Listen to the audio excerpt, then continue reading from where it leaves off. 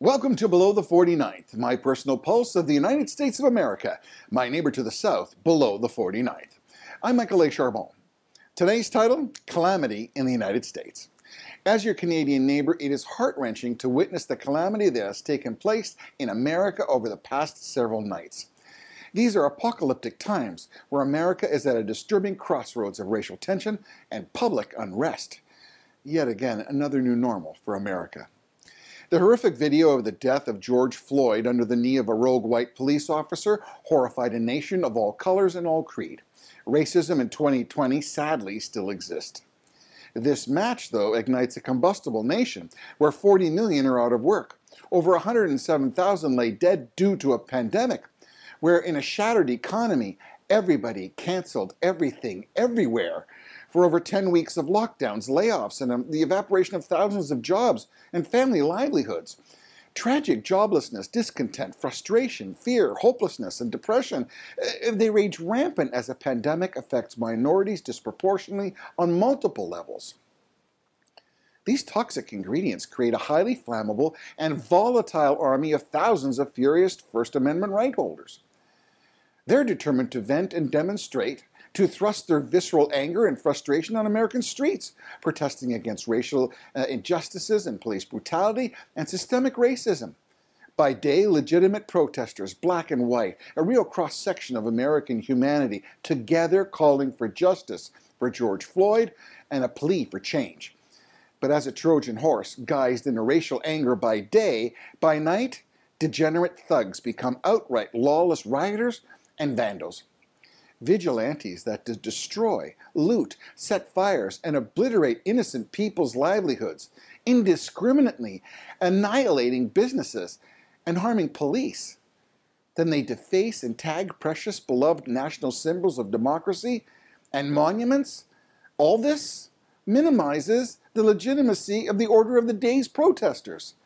I mean, like the LA riots in '92, the destruction of Ferguson and Baltimore, we now see images of Minnesota, Manhattan, San Diego, Atlanta, Chicago, Las Vegas, and many, many more as they burn. They're deeply scarred, destroyed, and looted. Is this society's vindication for a wrongful death? Is this the price that society must pay? Or is this nihilism, the rejection of all religious moral principles and the belief that life is meaningless, the selfishness of stealing and looting, having no grace, no empathy or feeling for businesses in your own community that are barely holding on?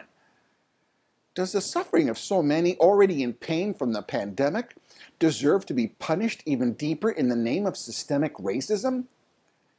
In Manhattan, businesses so vital to employ the unemployed, critical to power the economy back from the deepest of depression, those broken businesses like the glass on the boulevard are now silent, powerless, looted, severely damaged, some beyond return. This, while judicial reform in the state of New York takes arrested looters, documents them, and releases them. No bail, no jail, no recourse, all on the same night. In the name of judicial reform. Is this justice? Is this reward for those who do harm to the innocent? What the heck is happening, America? Where is the justice for the law-abiding innocent? The clear image of roaming gangs, hooded looters, cannot hide their hands or their foreheads and their legs. And some ask why there still is racism and prejudice. Where does it breed?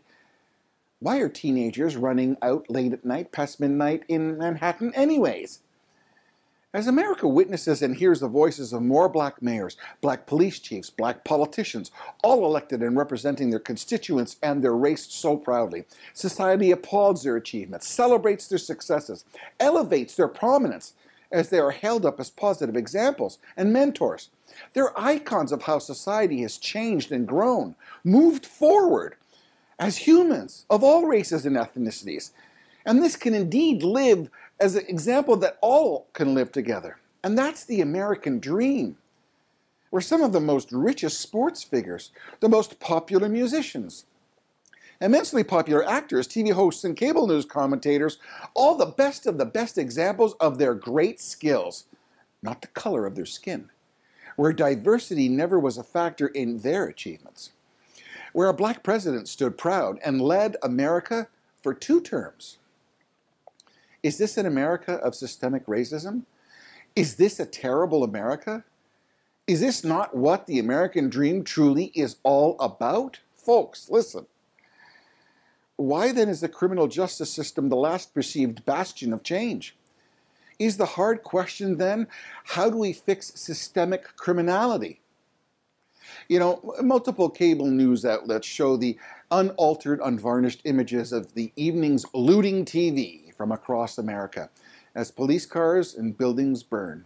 Those images and individuals speak for themselves. Again, legs, hands, and foreheads don't lie. And they do not show the same level of diversity as those who marched during the day. 2 American TV shows paint unvarnished stories that write themselves.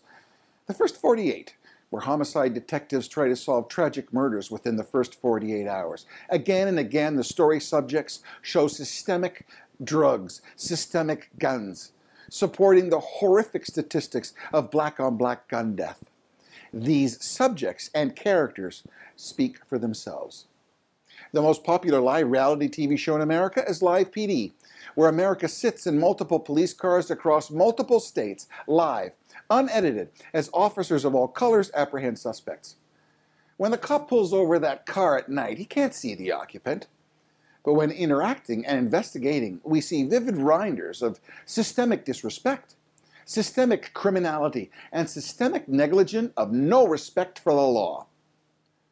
Where the overbearing incidences of suspects running, driving so erratically, where guns, drugs, and lawlessness, all live, reveal themselves, and America sees systemic criminality. How is that? What causes that? Is it fatherlessness? Is it poverty, lack of education, suppressed living conditions, drugs, lack of leadership? Yes, it's all that and much more contribute to the cause. But it's not just one color that experiences all that. Those factors also represent a cultural reality that in itself can be self-perpetuating and must within those communities, all those communities, work to break the deadly chain and lead youth out of those causes. Both rich and poor can abide by the law, carry ID maybe, don't do drugs, or steal a car or loot.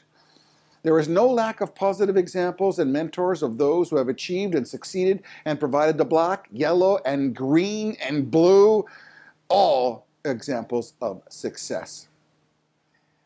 Is it really a police conspiracy? Is it really a systemic criminal justice system focused on conducting against just one sector in the population because of the color of their skin? The death of George Floyd was tragic. We all witnessed the video, and racism still exists. We also watched as Manhattan burned, and it was looted, and we watched as thousands marched peacefully for change. Hope, like the sun, will rise again.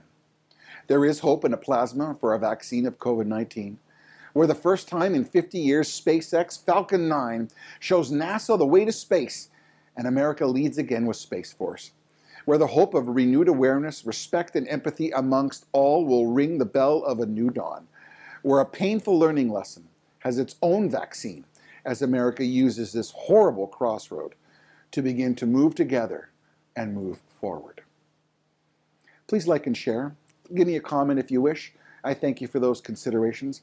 And until next time, God bless and stay safe. I'm Michael A. Charbon for Below the 49th.